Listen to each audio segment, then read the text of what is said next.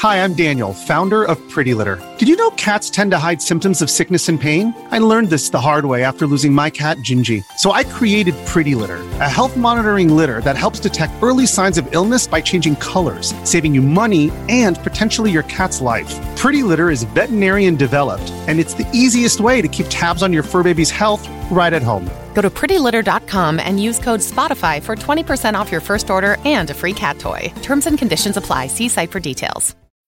When you need mealtime inspiration, it's worth shopping Kroger, where you'll find over 30,000 mouth-watering choices that excite your inner foodie. And no matter what tasty choice you make, you'll enjoy our everyday low prices, plus extra ways to save, like digital coupons worth over $600 each week. You can also save up to $1 off per gallon at the pump with fuel points. More savings and more inspiring flavors make shopping Kroger worth it every time. Kroger, fresh for everyone. Fuel restrictions apply.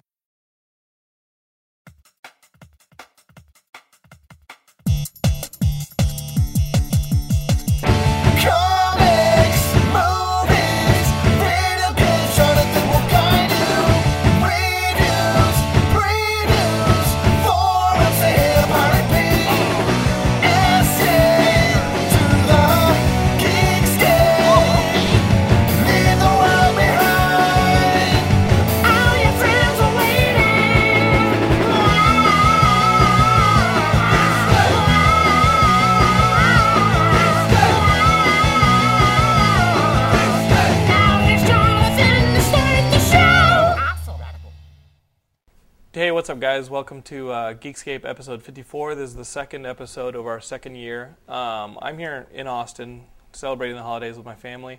I've got my good friend Brent Moore, who is a escapist like you guys. If you're on the Geekscape forums, you can find him. His username is Kaiser Sose. Kaiser Soze. Big film guy. We're also going to be joined by my brother-in-law, Mr. David Heath. That's his hand waving right there. And David is probably the biggest gamer I know, and you guys are thinking, oh yeah, I'm going to take his ass out on Xbox Live. It's not that kind of game. David, for real, has been keeping it real. For how long have you been playing board games and miniatures? Well, games total. Games total? Well, if you want to start with an early role-playing phase, probably began second grade, so God, I don't even know how long that was. Since second grade, and David's been playing board games, and I know that Xbox Live and some online places have allowed you to play things like Settlers of Catan, Carcassonne. Carcassonne? I played Calzone? Carcassonne. Yeah, Carcassonne. But you guys play it all, like, he actually plays it on a board, so it's not like that with you guys who like to play it on Xbox Live. Get with the times, where man. you can talk trash and not have to back it up. If I talk trash in a board game, the guy's going to grab like his little tin orc and shove it in my face and try and cut me with it. So that's the danger. You can be a little punk on Xbox Live, but David Heath brings it for real. He's a big guy. If you talk some smack across the board, he's going to take a 12-sided die and shove it up your ass. He's been known. And my sister Michelle, she basically got warned that if she continues that kind of language, she's going to get kicked off the what website? What website? Oh, I don't know what website. Settlers of Catan website? Settlers of Catan, yeah. She's a little more aggressive than I am. So she's talking trash on the Settlers of trash. Catan website. Yeah, like on the forums, I guess. That is awesome. Yeah, so I've got gaming in my blood here. So let's start with this is Geekscape. In case you just listen to that whole little diatribe and don't know what I'm talking about, this is a podcast that's movies, video games, and comics. And board games. And we're going to be talking board games today. Every week we try and do some news, we try and do some reviews, and basically just bring you guys the latest. I thought he was an expert, Jacob. Jacob? Or Jacob, why did I call you Jacob? Jacob was my last Austin guest. You're Brent. Yeah. Brent works in film distribution and exhibition, right? Mm-hmm. And we're going to be talking some movies. Now, Brent called me and said, hey, man, what movies are we talking about this week? And I said, well, I went to see Alvin and the Chipmunks. And he's like, cool, I can rush out and get it. And I was like, no, we're literally... I was gonna submit myself. You were going to take one for the team. I was. Just to show solidarity to the Geekscape crew. Which is what this is about. But Laura and I took a friend of the family's kid. He was 6 to see Alvin and the Chipmunks last Sunday. And there's a movie with, I guess you got, who you have in this movie? Jason Lee. David Cross. And Jason Lee plays Dave Seville, the down-and-out musician. David Cross is a good friend of his from college, who's now a big record exec, and not as good a friend anymore. But he's willing to give Dave a chance if he can get him a hit song, which he can't. When these 3 chipmunks show up, they've got the talent, they've got the gimmick, they can be big stars. And so Dave has to fight his former best friend from corrupting the chipmunks and turning them into gazillionaires and Britney Spears type celebrities. And it is a cute little movie. Okay. If you want to take a kid, for those of you out there who have kids, I think your kids would enjoy it. It's better than an Underdog or some of the other talking animal movies. It's actually better than Underdog? Yeah, it's kind of a cute movie. Okay. Like Jason Lee kind of faxes it in a little. You can tell. He hams it up a little bit. But it's a likable movie. David Cross is entertaining. You guys know exactly what you're expecting going into this movie. It won't give you too much more, but it won't make you feel like you wasted the afternoon. I thought for taking a kid to see this movie, it's exactly what I wanted. It's exactly what it was. And it ended right about the right time. So all the families being dragged to it over Christmas aren't going to just be tortured? No, this is not The Golden Dumbass, which is what a lot of families might be dragging themselves to. Waste of time. Won't be happening. No sequels? David talked about possibly going to see The Golden Dumbass, and I said, you are out of the family. Here's the thing, though. That movie, it's set in such an interesting world. I would have liked to have seen it continue, but just it bombed. And like Aragon. You want to see more fantasy films? No. Aragon was awful.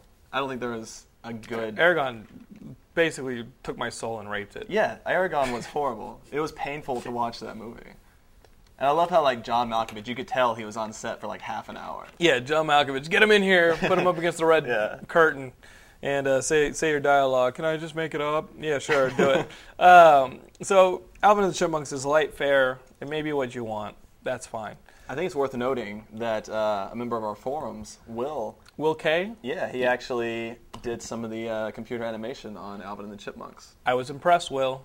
Good job. I don't know, but I'm going to take his word for it. It was cool, I mean, I spend so much time with, Hank and Cheese and Rufus, our little dogs, that...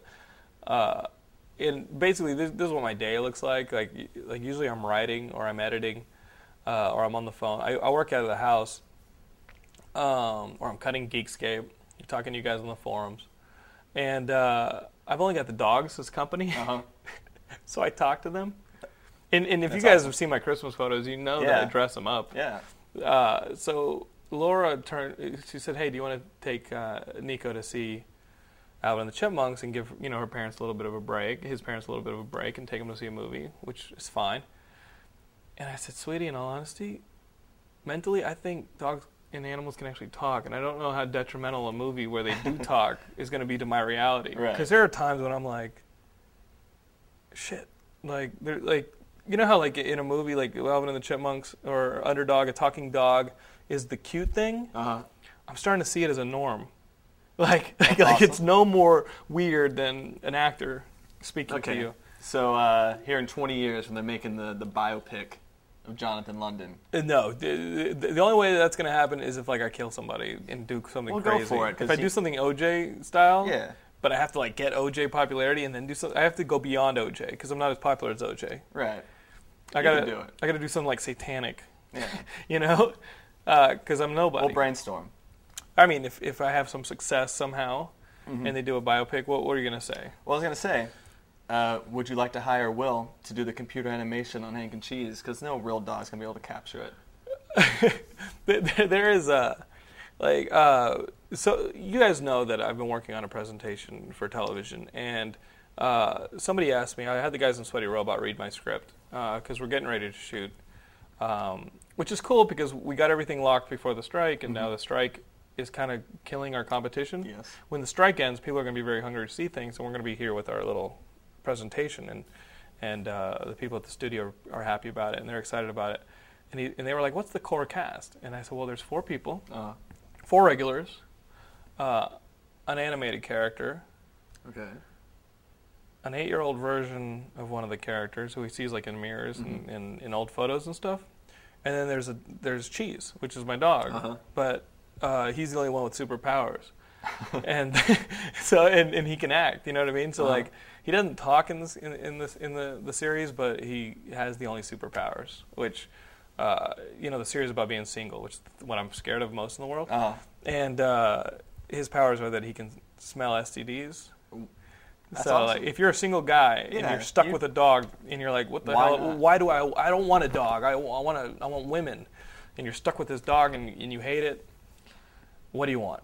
You want a dog that's going to be like your personal tester, you know? Not to ruin your pilot, but how exactly does the dog inform the owner? Yeah, I mean, dude, like when my dog is pissed off at me, I know it. Okay. You know why? Because there's a giant like stain on the floor or something, or like someone gets bit. So if he just pisses all over the place, you're like, avoid that chick.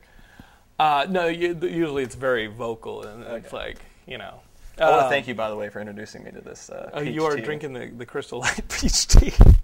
It's good stuff. Welcome. So if you guys want something a little more challenging to watch in the cinemas, Gilmore and I went to an advanced screening of this movie. It's called There Will Be Blood. It's an adaptation loosely of the early portions of the book Oil, which is about the Texas oil industry. And you've got Daniel Day-Lewis. The movie starts out in the hills of West Texas, and he's in the middle. He's in like a mine, and he's getting quartzite. He's mining for quartzite so he can sell it to melt into glass and make some money and build up different parts of this little hole that he's been digging in. Yeah. And he's got a full beard. It's Daniel Day-Lewis, so you know the performance is tight as hell. And it's P.T. Anderson, so the camera work is awesome. And it's very minimal.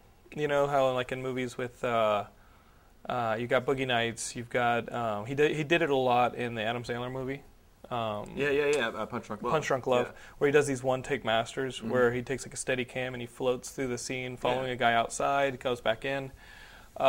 This has fewer of those one-take masters, and a lot more just stage blocking camera, so that those pushes and those movements really hit you. Yeah, it means something. And they work to build the tension, because this movie is a 3-hour exercise in the building of tension. This guy starts in a hole, he's digging for rocks, he gets enough money to build it up, and he gets some more people involved, hires them, and they strike oil. This is 1898. The movie flashes forward a couple years, and now they had the success. They turn that little bit of success into more drilling, more oil wells. Ultimately, a kid comes to him, played by Paul Dano, and he says, Little Miss Sunshine kid. Little Miss Sunshine dude, the kid the brother, and also Klitzy from Girl Next Door. So he comes to Daniel Day-Lewis and he says, if you give me money, I will tell you where the oil spills out of the ground. And he basically sells out his family's ranch. It says, my family lives on a piece of land where I know there's oil. And gives them the money, he gives them the location. Daniel Day-Lewis goes with his son, he explores, and there's oil there. And now there's the process of him dishonestly kind of working his way into the community to get filthy, filthy rich. And it's one of those big, epic rise and fall stories. Right. But it's so worth watching, and it's so well done, and the performance is exquisite. And even now that I'm telling you that it's Daniel Day-Lewis's character's son, right, even that is not completely true. Everything in this movie has different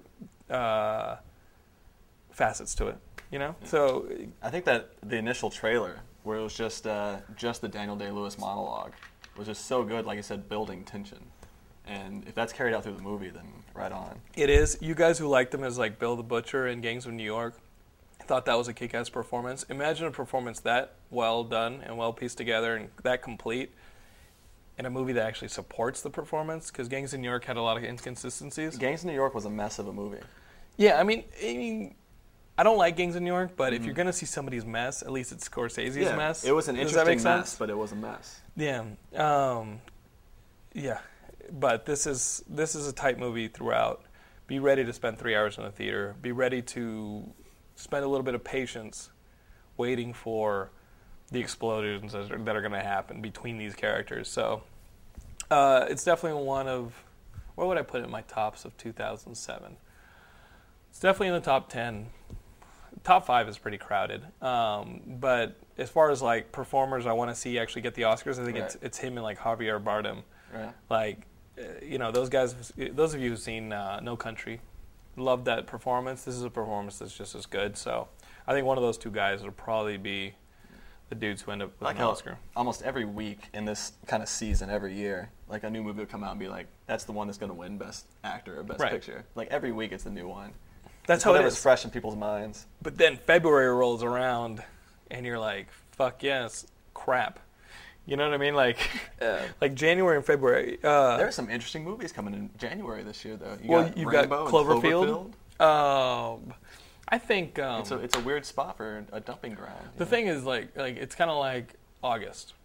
Mm-hmm. You know what I mean? Like you've got May, June, July, and those are like when you get the Spider-Man 3s, the Iron Mans, the kick-ass tentpole movies, Dark Knight, whatever, Mission Impossible. Mm.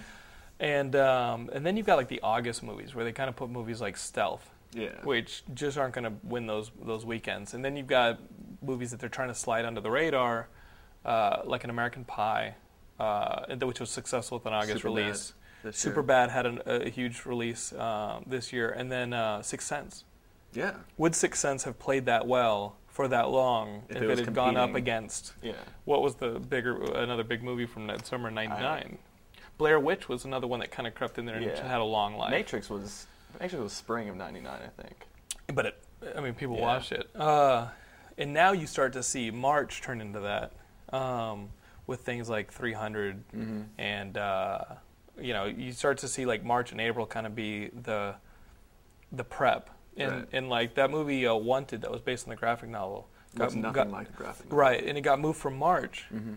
I guess the studio really liked it. They moved it from March to July. It looks cool. A lot of people were kind of shitting on the trailer, and I'm down for Wanted. I think it looks interesting. Yeah, I'm 100% okay with it with the graphic novel being its own thing and the movie being its own thing, and hopefully they can coexist and they're both equally satisfactory.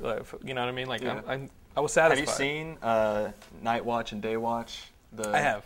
Russian. What do you think?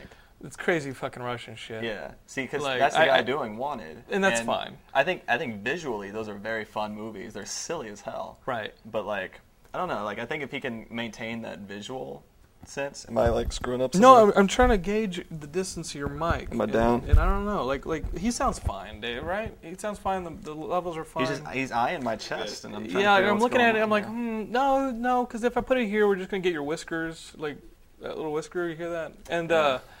And I didn't find those movies to be narratively as accessible. Yeah, they were silly and they were messes as well. But do you think that was in the translation? I don't think so. I can't imagine that movie making sense in Russian. If that dude did a Tetris film, you think it would be a Tetris film? I would go see anybody do a Tetris film. How would you adapt Tetris? There was actually for those of you who read Penny Arcade. I don't know if you're down with it. No, I like Penny Arcade. I think it's funny. A year or two ago, they had a kind of spoof on. I think it was when Michael Bay announced that he was going to do Transformers. But they had this Michael Bay doing a Tetris, and it had these Tetris blocks just blowing up buildings and stuff. It's funny. It was, I'd go see it. I think there's an adaptation that they announced this week. I definitely think it's going to be one of the better movies ever made. It's the adaptation of Tekken. Yeah. And the director who's doing it, I don't even know his name, but I know he did Anaconda 2, Quest for the Blood Orchid Diamond. So good. Did you actually see that? I actually. You piece of garbage. No, here's what. My ex-roommate, Clifton. Yeah, what's up, Clifton? Way to pick him. Loves horror movies, and so we would sit and just watch. We would sit and have trauma marathons. Dude, that's a gauntlet. It's a total gauntlet, and we tortured ourselves with Anacondas 2. And how was it? It was awful. And, but you do get to see a giant anaconda mating ball. What does that mean? It's multiple. All these anacondas screwing in a giant writhing ball, and they have to like jump over this pit with these fucking anacondas in it. You know, Gilmore just like put that on his Netflix. Oh queue. yeah. He's like, oh, animals fucking. I'm there. That's how he works. And I kind of miss him. Gilmore, I'm here in Texas. I kind of miss you. It's weird doing a show without Gilmore. Some kind of like it's gonna be weird for the audience, not like leaning like, into their car stereo, trying to hear what the guy. Where's that little Neeb Nub looking guy? Yeah. Neeb Nub is the little dude who piloted the Millennium Falcon on the attack of the second Death Star with our good friend Lando. For those of you, good call. You know the great thing about doing Geekscape. Everybody listening was like, I know who Neeb Nub is. Like, come on. There's no explanation needed. You can just throw the shit out. Have you noticed you're falling into a pattern? Like, you started year 2 exactly like you started year 1 with Ian, and then, like, the second episode in Austin and you're on the second episode. But I mean, that's how I live my life. Like, the promise I wanted to make was that you guys won't ever get a clip show. Yeah. Is that, I mean, motherfuckers, I can give you a clip show. No clip shows. Yeah, I think this is better than a clip show. No, definitely. But I think you should make it a theme. Like, you should follow year 1 and copy every episode. The only problem is I don't want to see the Yanks again. Yeah. And that would mean that around May, I would have to go to New York and see one of our more notorious listeners, Big Yanks, in New York. So the Tekken movie, I'm not going to see that. We also have the big news this week is that Peter Jackson and New Line have totally kissed and made up. We knew it was going to happen. They're going to do a Hobbit film. Then they're going to make a sequel. Peter Jackson and Fran Walsh are the executive producers of these 2 films, but it's still undecided whether or not Peter Jackson's going to direct them. I got to tell you, he's doing Tintin. He's finishing Lovely full. Bones. You talked about the possibility of Sam Raimi doing it, but he signed on to do this Drag Me to Hell, which is kind of like... Which will take him like 2 weeks to shoot. Yeah, because it's going to be Evil Dead style. It's going to be totally It's going to be like kind of a roided up version of an Evil Dead movie. Which I am thrilled about. Like, I think after Spider-Man 3, which I think everyone universally agrees was crap. Did you see that, Dave? Spider-Man 3? No, I did not. Okay. I think he needs to just like pare down, reset the like, get away from the big budget, get away from the special effects, just like go back to, because like the best scene out of all the Spider-Man movies to me is Spider-Man 2 in the hospital, where it's just total Evil Dead. Like, he just needs to do that. That's something that I just didn't get. Like when it was discovered that Venom was going to be a villain in Spider-Man 2 or Spider-Man 3, I said, okay, now we've got a chance. Like, I don't like Venom. Raimi doesn't like Venom, but if somebody's going to bring Venom into cinema, I'm glad that it's Raimi, because Venom's as much like an internal mental villain for Peter as he is a physical villain. Right. You know what I mean? Like, he can toss Spider-Man all over the damn place. But they've also got this internal connection from him having worn the symbiote. You know what I mean? And I could not see how this movie happened, where you have to tackle, okay, how do I represent visually in a film Peter's struggle with this thing mentally? In this, with Topher Grace's face.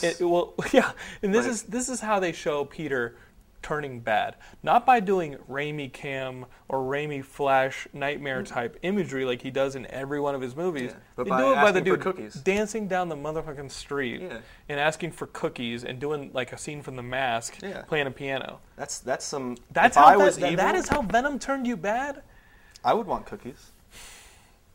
It doesn't work. Like, what a letdown. So yeah, you're right. It's time for him to recalibrate. Maybe get his bearings again. Which is why I hope that he doesn't do Hobbit. He doesn't take the big budget thing. And I'm actually down, because there's a rumor going around that Del Toro will take over and direct The Hobbit, which I think would be awesome, because like we were talking about this earlier, I think we've seen Peter Jackson's Middle-earth. And The Hobbit it feels different than Lord of the Rings, and I think it'd be cool to see someone else kind of bring their vision to it. So I'm down for Del Toro doing The Hobbit. Yeah, The Hobbit was kind of like the book that was my first big boy book. I was in 4th grade. My parents had just divorced, and I remember, like, every summer we used to go to Mexico to spend like at least a month with my grandparents. Yeah. But we would drive down there in like a Subaru, and I remember my dad giving me a copy of The Hobbit, for this trip, and I remember laying on the luggage in the back of the Subaru, reading The Hobbit, and just like whatever I was going through at the time with the family, like whatever pain I was in or this and that, like it was such a big part of like bringing me into the love of fantasy and escapism and this and that. It's just such an important book, and I would be cool with Peter Jackson directing it, but I agree that there is a different flavor to it. You know what I mean? Like with the spiders, and he actually goes into the Misty Mountain. It feels and it's more dark. Fantasy like than Lord of the Rings does. And the trolls that turn to stone. Yes. You've got it's not as big, Smaug, and it's more dragon with the crystals linear. in his chest. Yeah. What do you think of possibly of Guillermo del Toro doing The Hobbit? You're a big fucking, you love that shit. I love that shit. Yeah, I saw each of them 4 times in the theater. I'm a big geek when it comes to Tolkien. You can sit over here, David. Maybe the mic will pick you up a little bit better. And then then when we talk to games, we will switch the mics. Yeah. Just sit right there, right there. You're a big, you love that stuff. Yeah, I don't know. I'm going to disagree. I want to see Peter Jackson. Okay. Because I want to see continuity. Consistency. Consistency. Yeah. I think a lot of the Lord of the Rings fans are probably going to be the same way. That's what their expectation is. Mm-hmm. They saw it and they liked what they saw in the first 3, and I think they're going to want to have the same vision. There is that side. I can't really argue with that either. You know, if Peter Jackson does it, I will not. Will adapt it too. Like he knows it's a different flavor. Yeah. He knows it's a different deal. I would not be upset at all if Jackson did. I'm just saying it'd be cool to see someone else do it. So I think that's huge news. Speaking of Del Toro, the Hellboy 2 trailer came out. It's not available in a format that I can encode into the thing. So just trust me when I tell you that it looks like Hellboy 1, but there's a lot of Pan's Labyrinth in it. It's definitely more Lovecraftian, more kind of Del Toro. I haven't read the script yet, but I want to, and I'm hoping that I'm just hoping that the things that fell short in the Hellboy movie were just because of Del Toro's stature in Hollywood and the fact that he went through this development period for so long with Hellboy, where there were crazy ideas. Like he only turns into Hellboy when he gets mad. Yeah. And like, guys, we were lucky to get the Hellboy movie that we got. You know what I mean? Like we were lucky to get that movie, and. I think they gave him free reign on this one. So. And I think that with Pan's Labyrinth being as successful as it was, hopefully he'll have gotten a little bit more breathing room to give us the actual Hellboy. He may have not been able to totally give us in part 1 where like that human protagonist that they've pushed into the BPRD didn't work. Like we wanted to be with Hellboy. Yeah. We wanted to be with an active protagonist, and there really wasn't. I felt like the protagonist role was shared. Mm-hmm. Kind of the problems with the prequels too, like you don't know really who the main character is, who am I following, and what does he have to accomplish by the end of the movie. Yeah. So by the time Hellboy gets the bad guy, you haven't been with him enough to really feel the drama of him possibly getting killed by this thing. Yeah. And plus, he kills the thing in like 5 seconds. Yeah, just throws a. He fights that thing in the subway for like 30 minutes, and then this giant tentacle monster, Lovecraft monster, he kills in 5 seconds, and you're like, and just really? From the Hellboy trailer, I'm curious to see what the climactic battle is going to be, because they seem to show 3 separate kind of enemies. Yeah, so there's the prince, the elf prince. Yeah, the drows. The drows. Yeah. You did some reading. There's the. No, they're not actually drows. Like they do look like the drows. They look like drows. Then there's the big tusk dude. The enforcer dude. The guy. Oh yeah, that's 4. Then there's the guy who looks straight out of Pan's Labyrinth, the crazy eyes on the wings guy. And then there's that big tentacle monster at the end. Yeah, I love the big tentacle monsters. You gotta love tentacle monsters. Have you seen the Lovecraft monster yet? Which one? Or the Cloverfield monster? I haven't. I'm avoiding. Yes, I'm staying away. Like me. I don't want to see it. I don't. Like even on the forums, they're like trying to like take stills from the trailer. Like, oh, you can see wings. Like I don't want. There's that one last trailer for Cloverfield, and the shot where they're hiding in the convenience store, and you can kind of see something through the like the silhouettes. The silhouette. It looks. But those you know what it looks like? Monsters. It looks like a bear. Yeah. It looks like it's like an evil Teddy Ruxpin being attacked by little bears. Which I would be down with. I would be down with a Gummy Bears movie where the Gummy Bears are bad. Oh, that would be awesome. And they are jumping here and there and everywhere, and they're taking you with them. Could you imagine they shoot laser beams out of their chest instead of love? Oh, no, that's Care Bears. Yeah. Oh, I'm saying gummy bears. Gummy bears. Where they take the roid juice and they jump all over the damn place on their asses. I used to love taking gummy bears and biting the heads off of one color and mixing them together. So you get like a white head and a red body. What the fuck is wrong with you? It's unique. How do you sleep at night? So that's some movie news. We're clipping through the show. Comic books is something that we talk about on the show. Last week we had Ian on the show, and the dude is just... I can listen to that dude talk about comics a lot.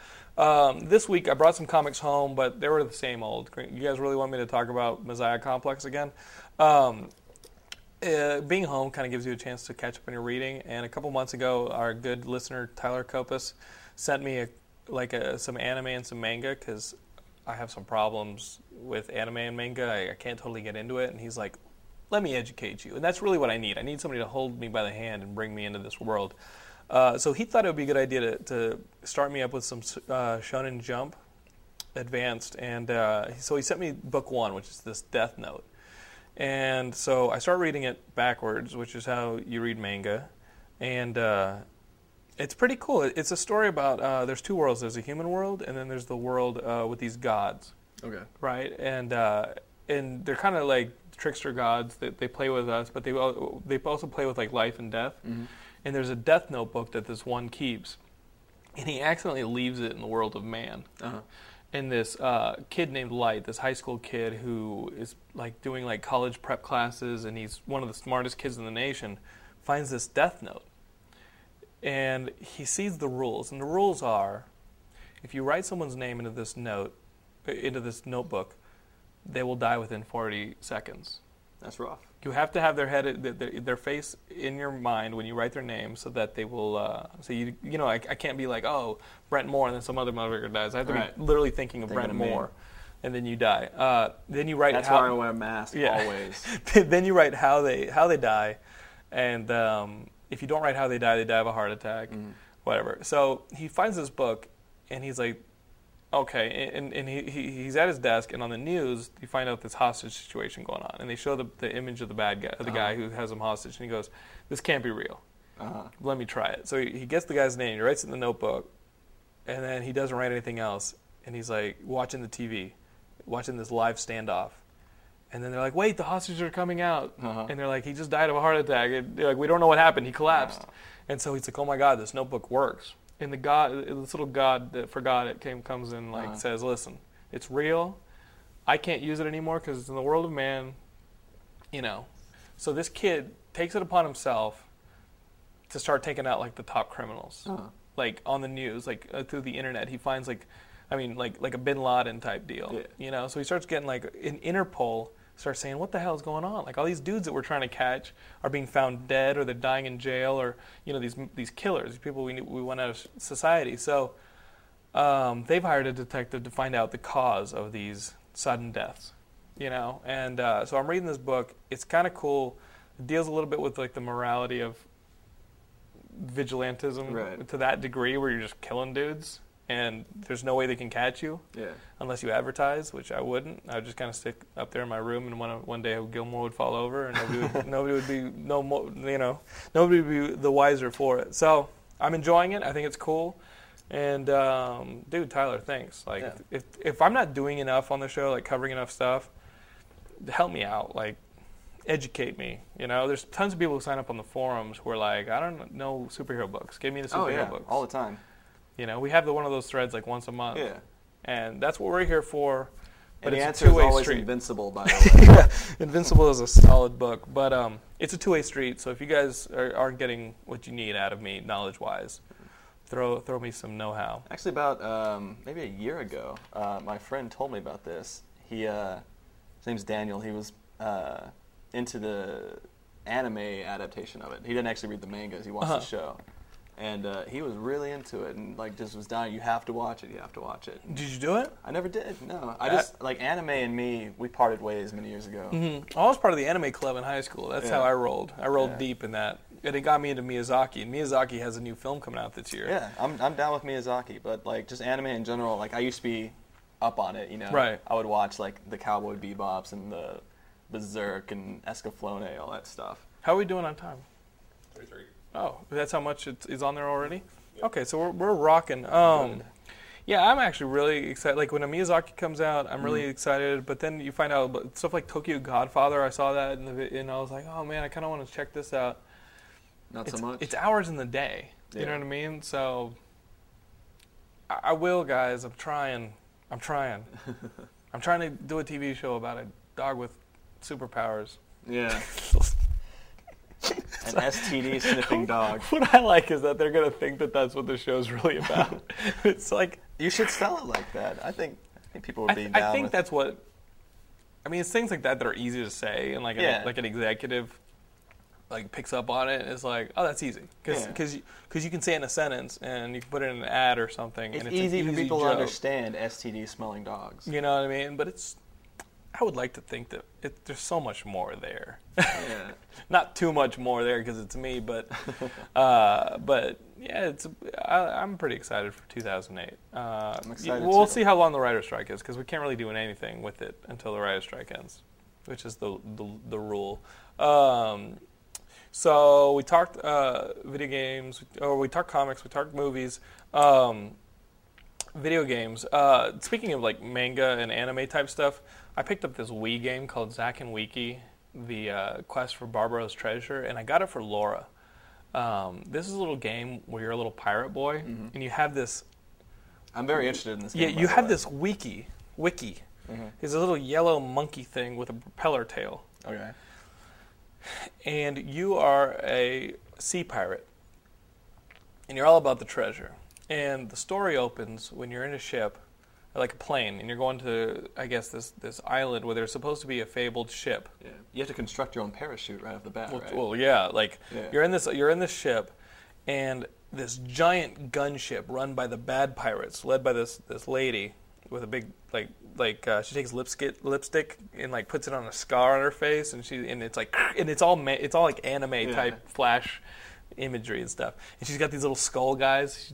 They jump on your ship and they start smashing it with hammers, and your ship starts going nuts. And your little pilot who's like a rabbit. You're part of the sea pirates. That's your gang. He like jumps ship, and so Can't trust rabbits. So you're stuck in this plane that is going down and it's going to crash, and so you have to take the Wii remote and you have to kind of search around the screen, totally in the same way that you did in those old LucasArts Sierra games, where you basically have to go item hunting and then use a different combination of the items to solve the problems and the puzzles in the game. Which I think the Wii would just be awesome to revitalize that. In the DS, Yeah. something that's like touch based or sensor based, where you have to move something around the screen. My brother just got back into the Curse of Monkey Island games, so I've been Those games hanging out with Guybrush lately. are perfect. Yeah. And I kind of wanted Laura to kind of like get into that kind of stuff, so I got her to this game, and a second player.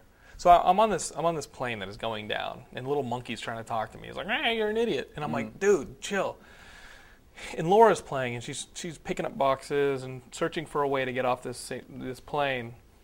And me, the second player, I can take the second remote and draw pictures, like be like, "Hey, why don't you try that?" and highlight different parts of the screen or draw little lines and stuff. So we end up pulling the back open, pulling the lever that opens the back of the plane. We jump out, and we don't actually have a parachute. Luckily, a lot of the boxes open up, and they're spilling with us, and there's an umbrella. So, of course, you get the umbrella, and you take a look at it. Like, you examine the item, and the button to open an umbrella has a 2 on it. And if you look on the Wii remote, there's a 1 in the 2 buttons at the bottom, and you have to press the 2 buttons to open the umbrella. So the items that you find in the game, like I found, like later in the game, there was a puzzle with some cannibals, and they listen to a certain little tune because one of them has a flute. Okay. You have to put the cannibals to sleep, and one of them drops the flute, and the flute will put the fire out to get the treasure. So you know how those puzzle games work, where there's like a series. The flute looked like a Wii remote, and when I saw the music sheet, it had different buttons from the Wii remote that I had to press in 1, order 2, and A. and use the Wii remote almost as a flute. You use the Wii remote as a saw. So there's some mini game aspects to it, but it is the closest I've seen in a long time to being one of those old school adventure games. I will definitely check it out then. It's $40 yeah, too. It's a budget price game, so It's $10 cheaper than a regular Wii game. And from what I've read, it's a real challenge. Like so far, it's starting to get a little tougher. Yeah. But it's funny. Oh yeah. As much as this game sounds fun right now, it's actually really damn funny. When I jumped out of this damn plane, I'm sitting there falling to my death. Little motherfucker starts eating a candy bar. I was like, what else are you gonna do? He's just like eating a chocolate bar, and I'm like, it's those little touches of humor that were what made those funny games like Day of the Tentacle, Sam and Max Hit the Road, like all those cool LucasArts games. Have you tried the always new had Sam the and Max funny games? stuff? I haven't because I don't have a PC. Yeah. And they have like a deal with GameFly where you have to be a GameFly member to play it on your PC or what? GameTap maybe? GameTap. I can't remember what it is. And I don't play games enough to have that subscription service. Right. You know what I mean? So. Yeah. Well, you can buy it as a single season now, and it's like $20-$30. Is it available for Mac? Or Probably. PC? You could check it out. I don't want to promise you, but If you promise me and you're wrong, I will cut you. I will not promise you. I'm going to go ahead and say no, so you'll be pleasantly surprised if it is. I mean, this is just a cool game, and I've been starved for that kind of game for the last, 10 years when the last one came out, so I definitely recommend it to anybody who has a Wii and wants that kind of experience. And plus, it's a cool game to play with two people, because the stages are kind of single-screen, two-dimensional stages where somewhere in there is a treasure chest, and your goal is to get to the treasure chest and get a piece of this fabled pirate that you have to put together. So you have to collect all those pieces that are in these treasure chests, and there's puzzles all over these little maps, and you have to slowly work your way through the map in order to get to the puzzle. So there's a little bit of Lemmings to it as well. The game is definitely a breath of fresh air, and it came out of nowhere. It wasn't like one of these huge tentpole games. It's one of those. There's another game that I wanted to mention. I mentioned it on the boards. What was it? It's called The Witcher. It's for the PC, so you're kind of out of luck cool. here. But it's another one. It's just like it's such a good game. It's like an RPG, kind of like Baldur's Gate, or kind of the old school BioWare Black Isle games. And it's just done so well. And after Mass Effect was a little bit disappointing, You weren't into it. I was into it. Like, it's a good game. I recommend it. But it's just, like, it should have been so much better. It's not up to, like, Knights of the Old Republic. Do you think, did you use the wrong story path, do you think, or what? No. I don't think it's a story problem. It's a gameplay problem. It's just, I don't know how much time we have. I don't want to go into it too much. I think we're doing fine. 19 minutes left. 19 minutes left? Yeah. We're good? Yeah. The problem with Mass Effect is it kind of suffers from personality disorder. Like, it doesn't quite know what kind of game it wants to be. It's like the battle, the way it sets up its combat system, it kind of wants to marry the turn-based kind of pause and plan out your thing that like Knights of the Old Republic had, but it also has this kind of Gears of War third-person shooter thing. That's what I was wondering, because I knew that there was some kind of action element to it. Yeah, and so you don't quite know how to play the game, and it doesn't help you at all in that respect. It doesn't tell you, there's no tutorial, you're just kind of figuring it out as you go along. And just that gameplay element, once you get the hang of it, it's okay, but you never really feel like you're in control of these battles. You don't feel like you're really planning them out, and they all kind of play out in the same way. And the inventory system is a mess. You just get so many items, and there's no easy way to go through them and kind of divide them. I've heard complain about the inventory system. Yeah, it's just... Did you beat the game? I beat the game, and I will probably beat it again and go through it and just be a complete dick, because I was kind of the virtuous character. So there are different endings depending, like Fable, there's different endings depending on... I think the ending is the same no matter what you do. Because it's leading, it's part of a trilogy, Yeah. so you kind of have to... I mean, BioWare was talking about how the second game was going to use the same save file as this game. Yeah, and I'm sure they would go along with that. That drove me nuts in like those old games like King's Quest and stuff like that, where or like those old role-playing games like an Ultima or something like that, where you'd use the same character, you'd get them to a certain point, but then you'd lose everything at the beginning of the second game. I think the Heroes Quest games tried to use the same save file for all of them, so that the accomplishments and the stat points that you built up through the first game, you'd start the second game with somebody comparable. You know what I mean? I like that. I mean, I'm not opposed to that system. But the game itself is flawed. Yeah, and all those things. I mean, the game itself it's kind of funky, like just playing it. But you can deal with it. You can work around it. You can get used to it. The thing that really kind of sucks about it is, like, you come to expect from BioWare and from these RPGs in general, like, this massive story that takes, That's what I thought it was going to be. Yeah, I almost didn't. but I didn't get the game because I was like, I'm never going to have enough time to the really thing is, experience like, this. If you just focus on doing the main quest, you will beat the game in like 13 hours, which is short for really any game. And if you do all the side quests, you can bump it up to 30 hours. But the side quests are pretty awful. Like, they're usually fetch quests. They're all the same thing. You have to drive this stupid car over these planets. It's just all filler. Like, no, like, you go to these planets to explore, and like the mechanics for driving this car are like Pain in the ridiculous. Yeah. And you just have to drive over these mountains and find minerals, and like, it's just really boring, and it's all just like, it's just padding the length of the game. And so really the only thing that's compelling is the main quest, and you can just rust through that really fast. But this Witcher game that I kind of want, I want you guys to check it out. It's kind of the antithesis of that. It's this really long game with some really like compelling choices that you have to make as a character, and you can see how it manipulates the game and what is changes it about? Now, what's the story? All right, you're a Witcher, which I don't know if that's a real word or not. Is that like a wigger? No, it's not like a Okay. wigger. Okay.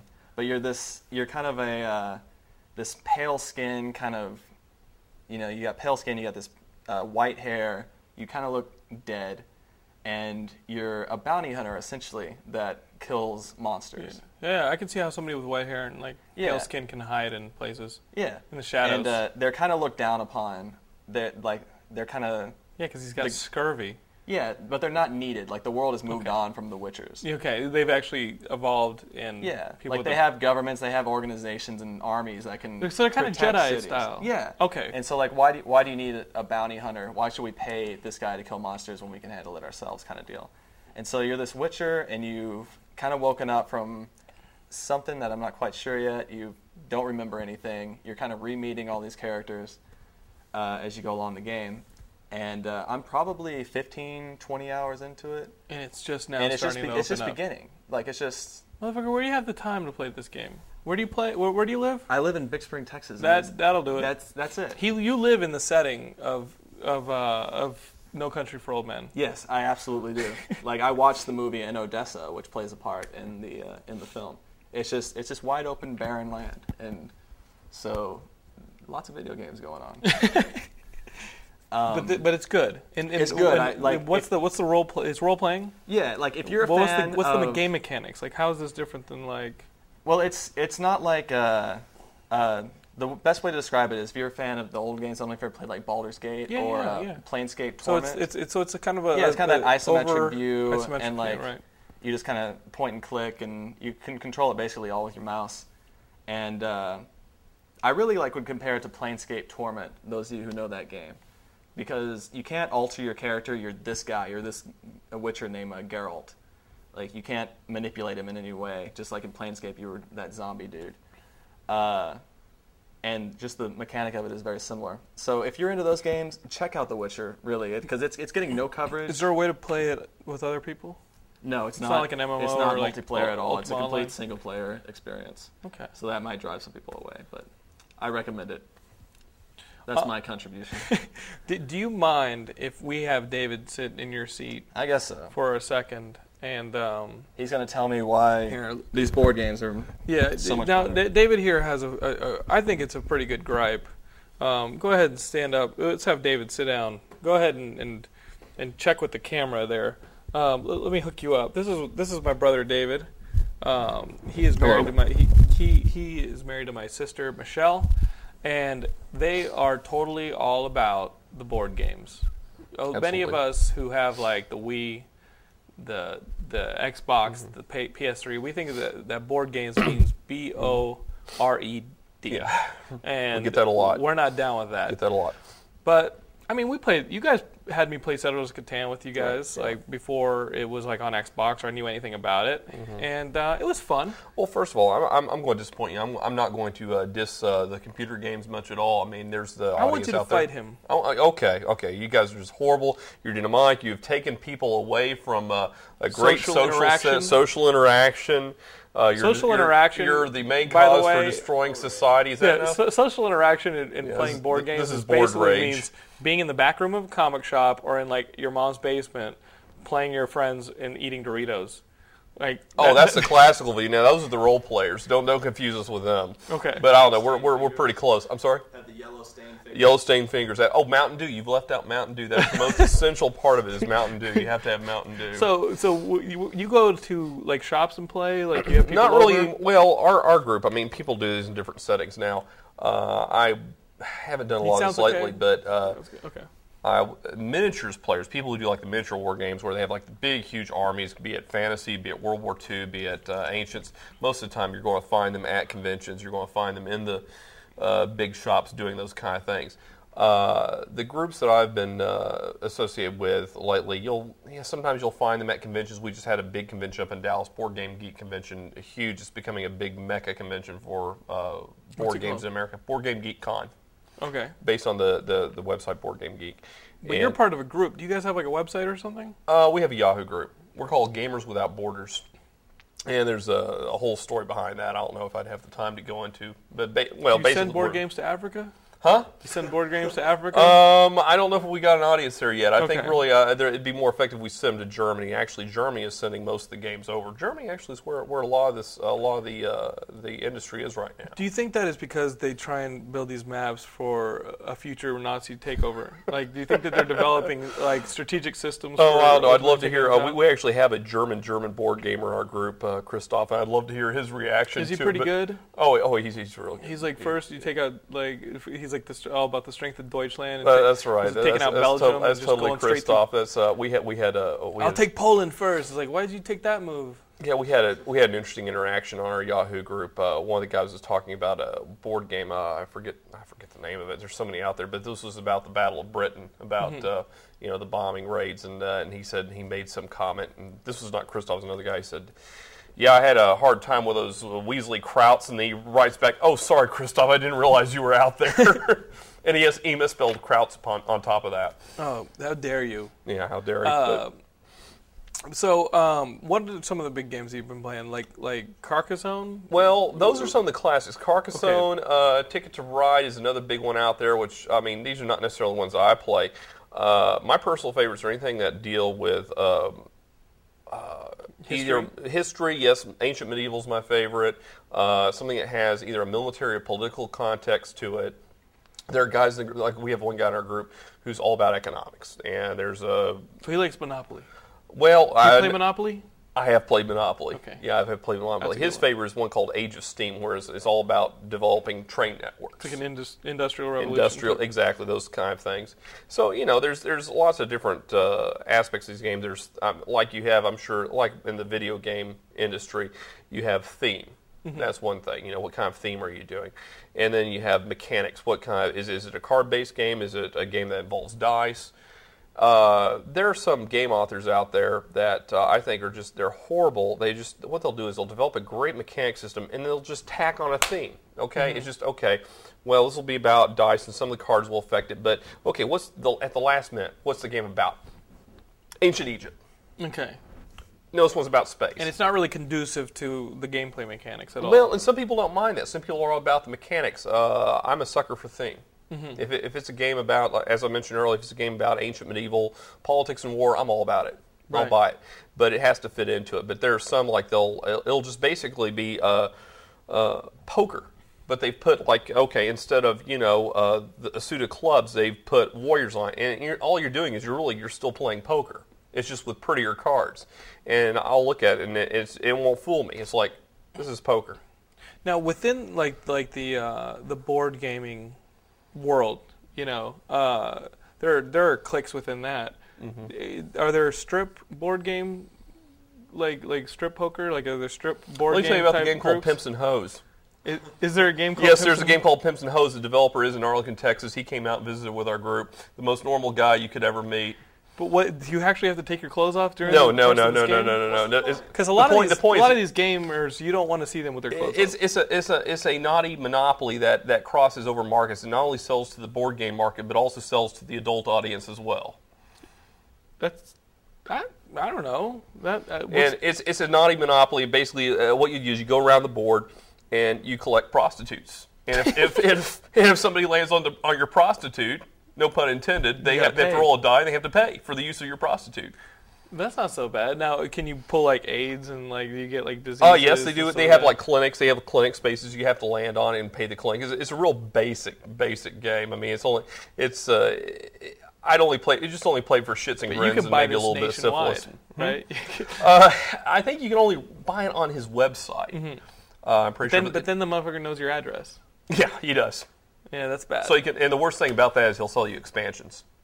There's expansions to this? All games, most of your big games have expansions to them. Settlers of Catan has 1 million expansions to it already. Oh yeah, you got Seafarers of Catan, Seas of Knights of Catan, historical scenarios. Yeah, the board game has millions of expansions out there. I played it with you guys, and I played it on Xbox Live, and I only know this. There's you saw the tip of the iceberg.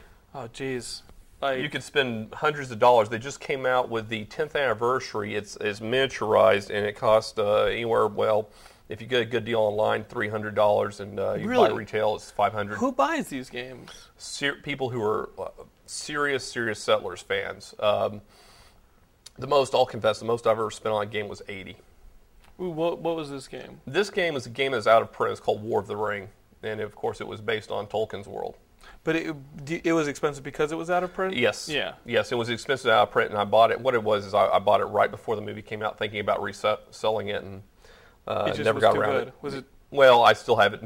it's not broken up. It's still in mint condition. You're waiting for the Hobbit remake. You know what? Maybe I am. That'll be the excuse I use today. Yeah. Yeah, I think the big difference between these games is not just the social aspect, but a video game you can engage yourself for just 15 minutes and piece together like the hours it takes to play the game fully. Like you can piece it together over a course of months. But with a board game, you set aside an evening. Yeah. Maybe sometimes a day to play these games. It depends. Yeah, the ones that they call gamers games can definitely take up to 8 hours. Sometimes people will leave them set up. Project games they'll leave set up and they'll have to come back to over a period of a week, a month. What's the longest game that you've been a part of? Oh, that I can remember probably about 8 hours. Oh, that's not bad. That's not bad. You can actually shower in that. Yeah, absolutely. Like you can go 8 hours without showering. Yeah, some of these 24-hour marathon motherfuckers, come on. Yeah, absolutely. It's I definitely have to take time out to shower, but I think probably my ideal time for a game. I like games at probably 3.5 hours. That's a good game. But there are some people in our group, they cannot stand anything past about an hour, hour and a half. That would be me. Yeah. We're at 56 minutes. We're at, yeah, so how do you feel? Do you feel like you've educated my audience enough on board games? What should they go out and do? If they're interested in board games, where would you send them? Where would I send them? Probably go out buy a copy of Settlers of Catan. That's a good entry level game. If they like that, also see if there's a board game convention. Most of the conventions will have some board games at them. That's where I would begin. And are there websites and things like that dedicated? BoardGameGeek.com. That's where you hang out there all the time? You're one of the big Yes, guys. I definitely hang out there a lot. Before I buy a game, I'll go on there, check its ratings and that kind of thing. And it's people who play board games, they contribute actively to the site. It's BoardGameGeek.com. BoardGameGeek.com. So that is our episode so far, but we got to tell you guys about a couple things. You guys may have noticed that Teddy Ruxpin's here. Teddy Ruxpin was our good friend Brent Moore's favorite gift from Christmas as a kid. There's a picture of him that I'm going to scan and put on the episode right now of him opening this as a kid. This is part of our contest that we're doing. Recently, we interviewed one of the animators of the Futurama film, Bender's Big Score.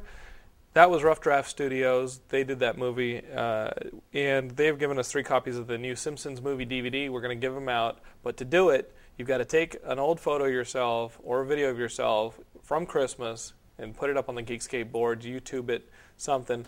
The best 3 will win. There, if you don't have a video or if you don't have a photo, it's Christmas. Fake it, or even go further and Photoshop it and make it really damn funny. Basically, at the stroke of midnight on January 1st, I'm going to go on this forum.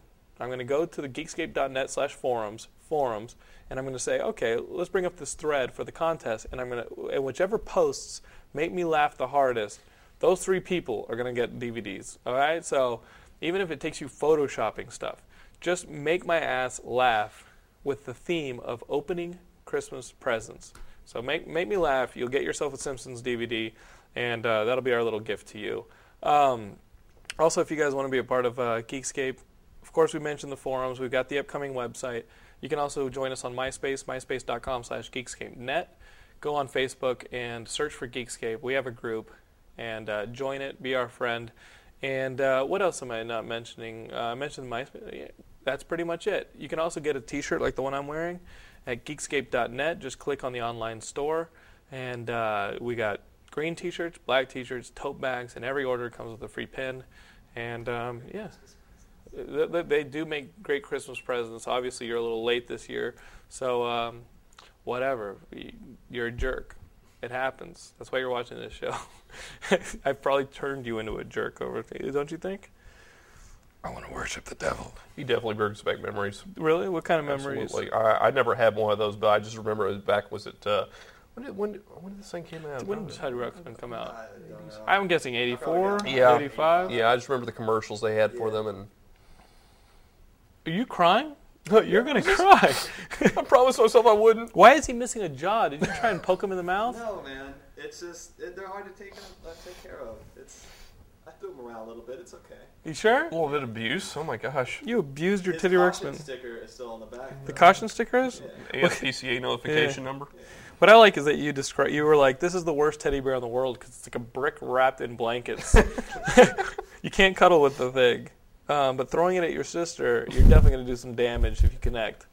So, thank you, Teddy, for being here. Thanks a lot, Dave. And thank you.